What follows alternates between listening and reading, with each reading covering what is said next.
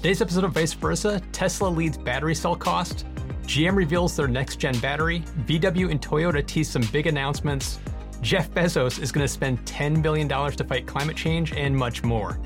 And as usual, I'm joined by Ricky Roy. How you doing, Ricky? Doing good, Matt. How about yourself? You know, we're on number 17 of these. I'm back to work. This is the first episode of the show since I've been back to work, so that's a little bit different. But doing well. How about you? How was your video this week? The video's been doing pretty well. It's about geothermal heating and cooling for your home. It's something I really want to do for myself. It's just a question of, does it make sense here, or should I wait till my next home to do it? But it's such a cool technology. In your thumbnail, I think I saw that it was running along in your driveway. Are you trying to never have to shovel your driveway? Is that the yeah, to heat my driveway so it just melts off the snow? Yeah. Sign me up for that. I'll take that if that's available. Yeah, this week I'm going to be doing a video of Tesla Solar Roof and kind of seeing if it's just another toy for the rich, or is there actually a chance that can come down market and make itself available to more buyers and stuff. But that one probably will go out on Saturday. Awesome. So let's jump right into it and talk about our first story.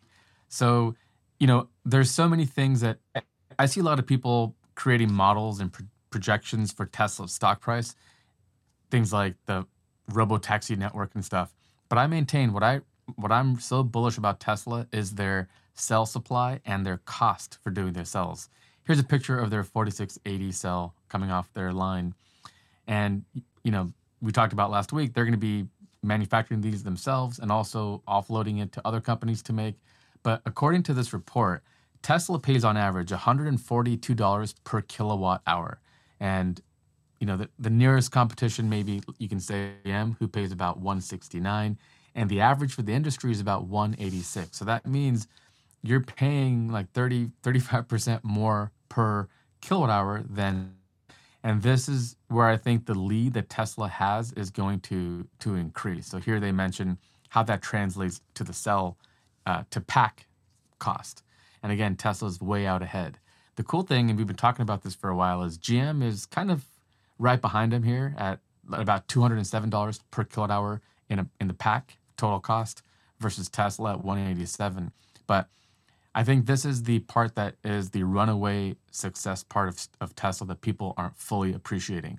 Because what ends up happening is we talk about all the stuff that's doing so well compared to other people. But really that margin, they're making 20 to 20-something% per car that they sell. And that is really good for the automotive industry. And I think what's going to happen is the electric motor and batteries, when the costs come down, will prove that EVs are actually cheaper and more profitable to make when you figure out the supply. So GM with the Ultium, and we'll talk about that in a little bit in a future story, but GM is investing in similar stuff with LG. And so you can see where the companies that have taken the battery supply to the right level are thriving right now.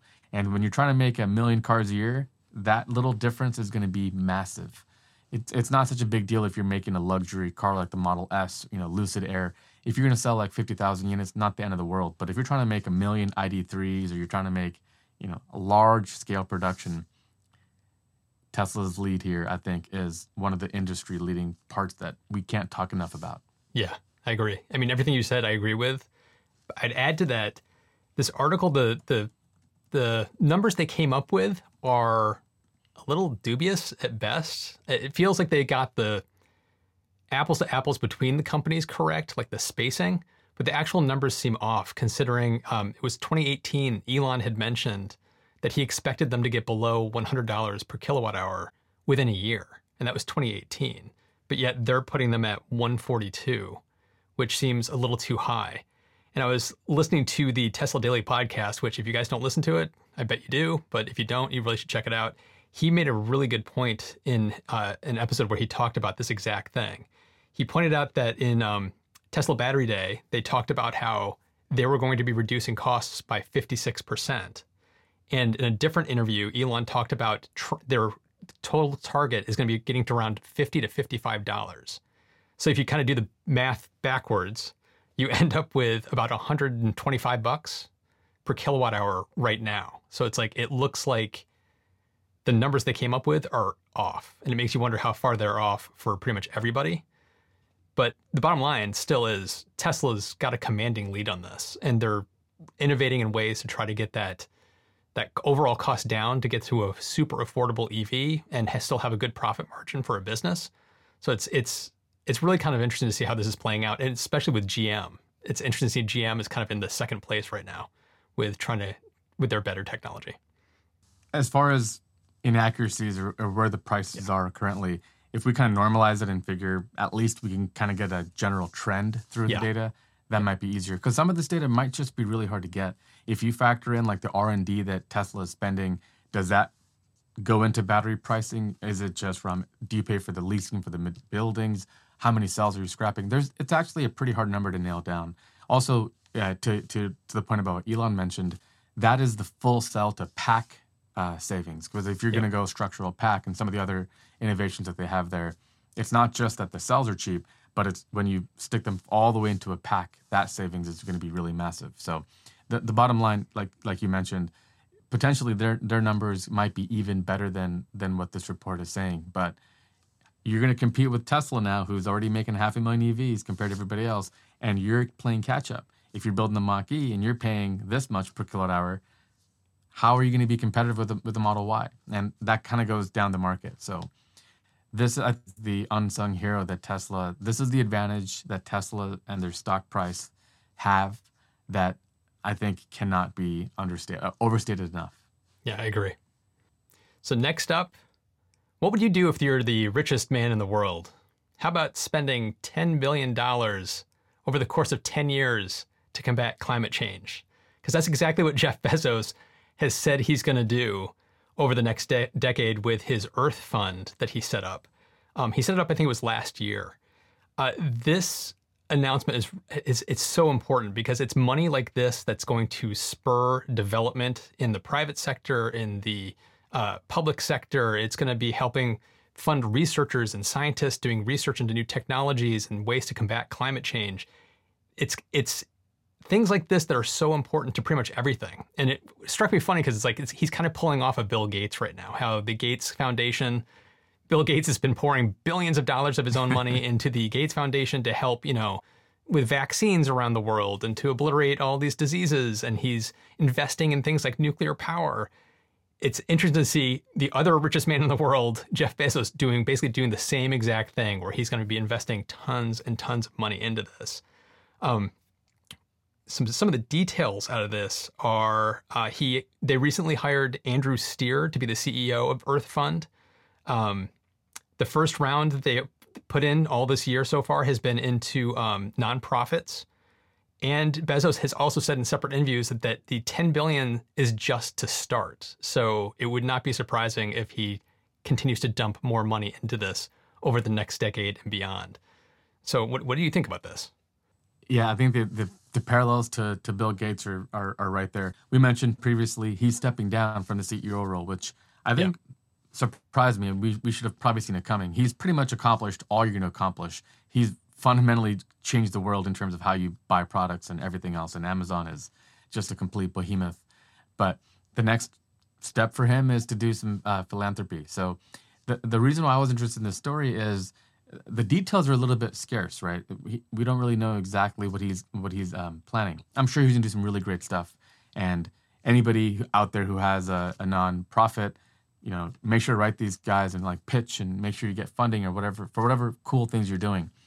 But I brought this up because I think he's trying to compete with Elon as the world's most important man, if you will. And the difference really is with Elon, his business itself is doing good. What Tesla is doing for the world is really almost unbelievable. Nobody would have believed that they could do this maybe 20 years ago. Whereas with Bezos, it was kind of let's build and make billions and then go try to find ways we can save the world. So for me, I love when the business itself is the world saving. I was just reading an article, and we're going to be doing a future video about this cool startup that's building an electric solar powered boat that will automatically filter out trash coming down from rivers before it ever reaches the ocean. Huh. This company is going to make money because they're going to sell these and they're going to go put them into rivers.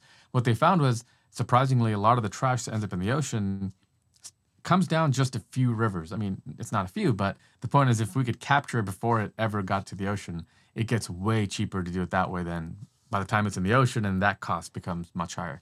So I just love the idea of like business where the business itself is the doing good. I work at Salesforce. Mark Benioff has a very similar philosophy where he believes like business should be in the business of doing good, not just making money. So I think in that way, I don't know that Amazon has done all that much. I'm sure they've done donations and charity contributions and stuff.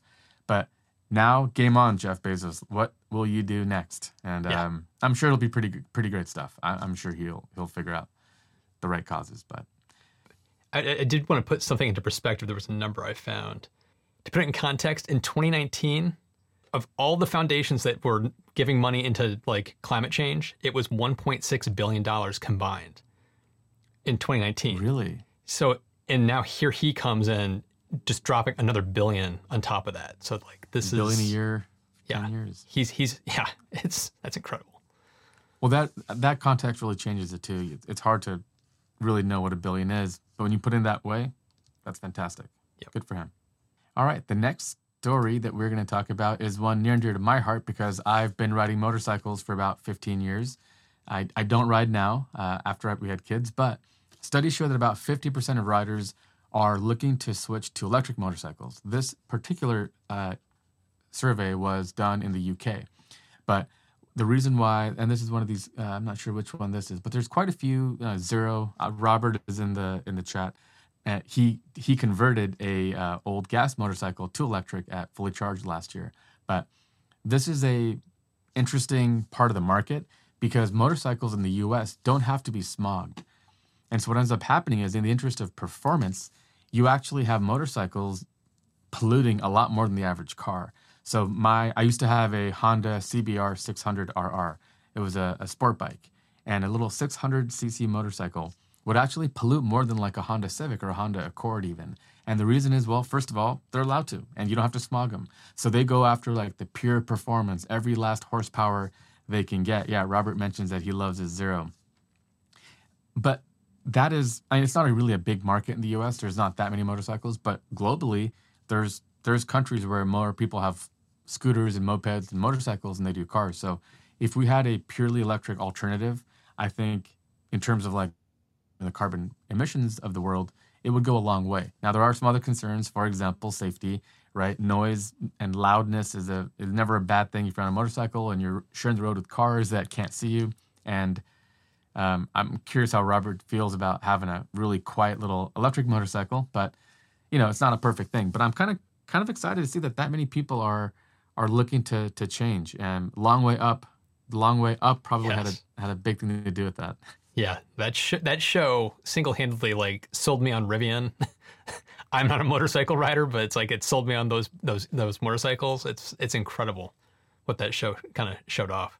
One of the things from that article that kind of stuck out to me was that of all the people they surveyed, the majority of them were not in it for the environmental benefits. They were in it for the torque and the performance and the ease of maintenance. They were in it for all the other benefits of an EV. And from the feedback I've gotten on my channel and from talking to people out there, I've gotten the similar sense that most people love their Tesla for the performance and the ease of maintenance. It's not that they're necessarily drawn to it for the environmental benefits.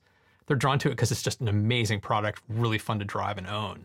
And it doesn't shock me that for a motorcycle, it's going to be the same thing, that the majority of them just want to get a really good performing bike. And if you can make it electric and it's better than the gas counterpart, it's like, it's going to just drag everybody over. They're going to want that better product. Yeah, exactly. Somebody mentioned like lawnmowers and other two-stroke even kind of appliances. Yeah, these are the kinds of, we think about big cars, but there's a whole slew of other products, snow blowers, and I have an electric lawnmower. Those benefits are huge. I don't have to worry about, I remember when I had a gas mower, and my parents had this problem every year. They forgot to empty the gas out of the carburetor. It's flooded. It's not starting, and the spark plugs are bad. Every year they have to like go get a tune-up and take it to somebody before they can operate it again.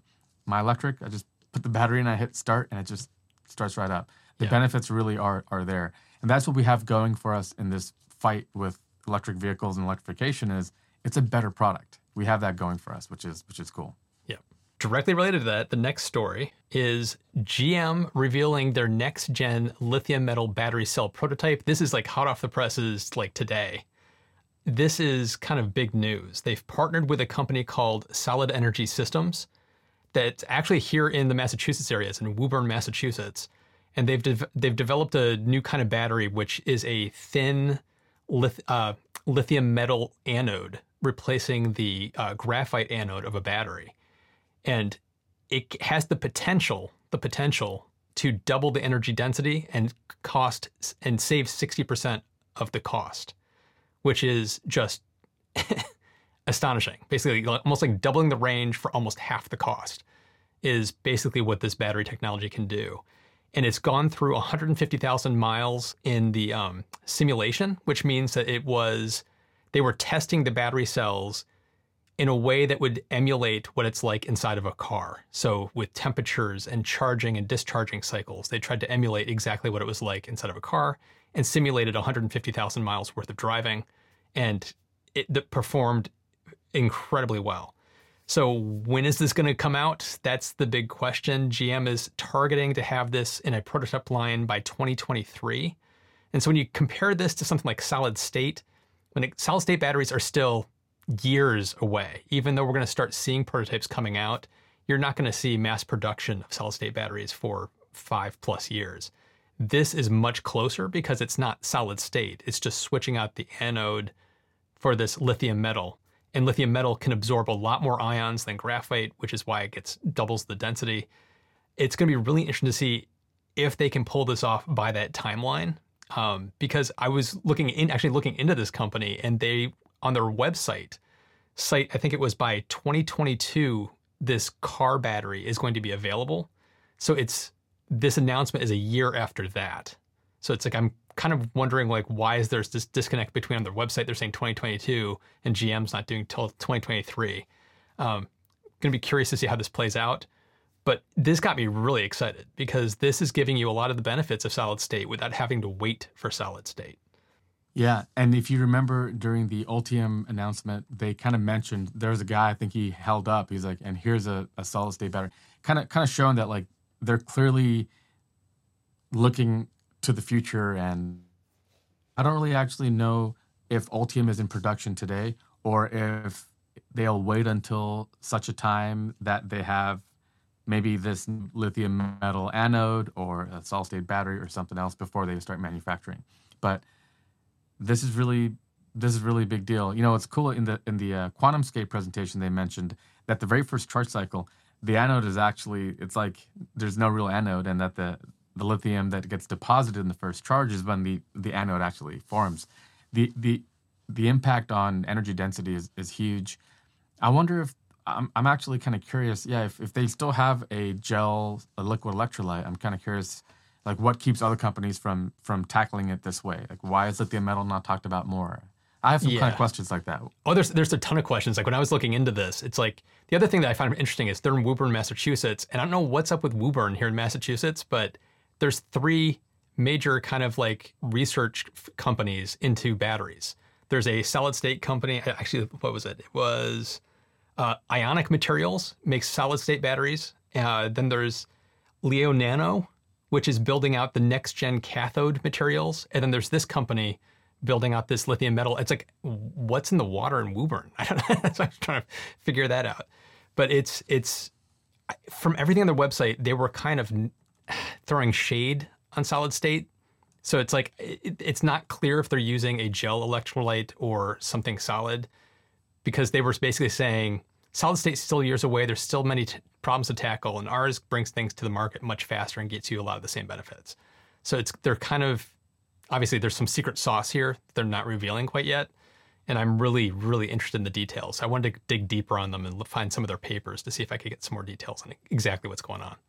Yeah, it sounds like we're both going to have to cover that in future videos. But talk about game changing. Talk about the kind of thing that if GM had this in their battery supply chain, that would be a big deal. So we'll definitely circle back around and talk more about this. But this is kind of, I mean, I'm not surprised. The Massachusetts area probably has some of the smartest in the world, if not the smartest people in the world. So that's how kind of centers of excellence kind of start. So it sounds like you're going to be close to the heart of all the action going forward. Yeah, in Woburn. Okay. Woburn, yeah. Sounds like I got to come visit. So next up, we have a couple of stories about legacy makers unveiling and kind of teasing some stuff out. The first, Toyota teases a picture of their all-electric car. Now, this particular car that they're showing here, article says might only come to Europe, so we might not see this here in North America. But to my mind, kind of looking at, kind of looks like the Toyota, I think it's the CHR, that little, really tiny little compact crossover type of a car. But you know, they're trying to keep the attention on the fact that they will have stuff into the future. You know, they were supposed to have the solid-state battery announcement at the Tokyo Olympics last year. Haven't heard much about that since that time, but I think it's suffice to say that they're not going to have any sort of a production battery in time. But yeah, this is a look at what they're teasing. I think at this point, for a company like Toyota, it has to be more than teaser. Like at this point, we need to see something like solid. We need to figure out, where's your supply going to come from? What's your strategy? What kind of platform are you building it on? And I think for Toyota, this is still kind of a weird half measure that yes, they have to eventually like jump in and say, we're doing this. We have cool cars coming up, and you know, and finally just do it. Yeah, in this announcement, this teaser, it wasn't even clear that this is electric. We're kind of guessing it's electric because the fascia of the car doesn't have any kind of grille. So that's kind of where it's leading everybody to think, oh, this must be fully electric and not some kind of hybrid. But it's one of those, I hope this announcement next week isn't a sad trombone being played. I hope it's genuinely something really exciting coming from Toyota, because we need to see something really kind of game-changing for them to show that they're taking this seriously. Yeah, I agree. The cool thing is the next story, which is about VW, is a little bit more optimistic or more positive, because they're taking a page out of Tesla's playbook and kind of doing what Apple did. Like, there was a time before Apple that you didn't have events to unveil products. You just made stuff. And then Apple and Steve Jobs made every new version of the iPhone and the iPad like a treat. It was an event. And then Google comes along and has Google I/O Day, and it's the same thing. There's like excitement about new operating system changes and new APIs. Well, the same thing kind of goes with electric vehicles, and VW now is going to have a battery day. So the first thing I'll say is, if you're going to have a battery day, you better have some really cool stuff to talk about. It can't be, we're buying cells from LG. All right, see you guys next week, or see you next year. They have to do some really great stuff, and I think they will. They've made some really interesting partnerships. They're working with companies. I remember there's one in, was it Norway, that is working on some solid-state batteries and stuff. But generally, they're going to be at the heart of this, because I think we've talked about it before. VW probably has the most to lose if they don't go electric. And I think for that reason, they're targeting cars. If you look at their cars, they're not like the Avatar concept kind of stuff. They're building ID.3, which is a really practical little hatchback for the European market, and the ID.4 here for North America. Again, it looks very conventional. It looks like a car that they're going to build a lot of. They've had struggles. They've had battery supply issues and stuff, but they're passionate about the future. And I think, yeah, you have to have a really good battery strategy if you want to win at this. And so I'm at least excited to know that they're thinking about things like this and holding that event. Even though it is a little like, looks like they're copying Tesla, it's like, this is what we need all these car companies to do. It's basically show us their cards, like show us what your plan is, show us what your roadmap is for the next 3, 5, 10 years. Show us what crazy technologies you've been working on that you've been doing in secret that shows us what you're planning on doing and where your products are going to be going. I have high hopes. I hope I'm not crushed, but I have high hopes for this event next week from VW. I'm tentatively optimistic for Toyota. But next week, these two events happen 2 days apart. So it's the 15th and the 17th, I think. So next week's going to be kind of a big week for kind of automotive news for electric vehicles. It's going to be an interesting week. Yeah, I was just, there were some questions that we'll get to in a minute about batteries. But yeah, it should be a really fun week. And to be honest, I think they're going to announce things like, we're building a 1 million square foot battery factory. That's going to be the announcement. And it's going to be maybe a new cell. I actually don't know. What does VW do? I think they use like a prismatic cell currently, or a pouch. Yeah, I think it's gonna be some kind of factory, something like that. It's gonna be Tesla kind of dropped the mic on their battery day, and it was kind of like, this is how you do it. And so I think the other car companies are going to try to emulate that. So I don't think they would hold an event that would just come out and go, like you said, we're partnering with LG, yay. It's like, I think they would know that that's not going to go over well. I think they know they have to deliver. So the fact they're holding an event to me says they think they have something worth an event. And so hopefully they deliver. They kind of have to at this point. They've had delays due to battery constraint. And, you know, we've talked about the really aggressive deadlines, you know, for the UK banning new car sales. Those dates are coming up. We're in 2021. Next thing you know, and we're already a quarter of the way through 2021, which is crazy to me, but here we are. So the next thing you know, VW is going to be backing up against the wall if they don't do this. So I think they have, you know, we talked about it before. Diess, their CEO, really, I think, gets it. I think he's got the right support structure in place. And I wouldn't be surprised if, the announcement is like just a factory at the scale of which even like maybe bigger than the gigafactories that they've built so far. Yeah, so thanks so much for everybody for watching and for listening. If you're listening to the podcast, and if you think we've earned it, hit the subscribe button. And to all of you that have been hitting the like button, thank you very much. Watch us every Thursday at 5 p.m. Pacific, 8 p.m. Eastern, or listen on the go by subscribing to the podcast at viceversa.show. And thanks again. We'll see you in the next one.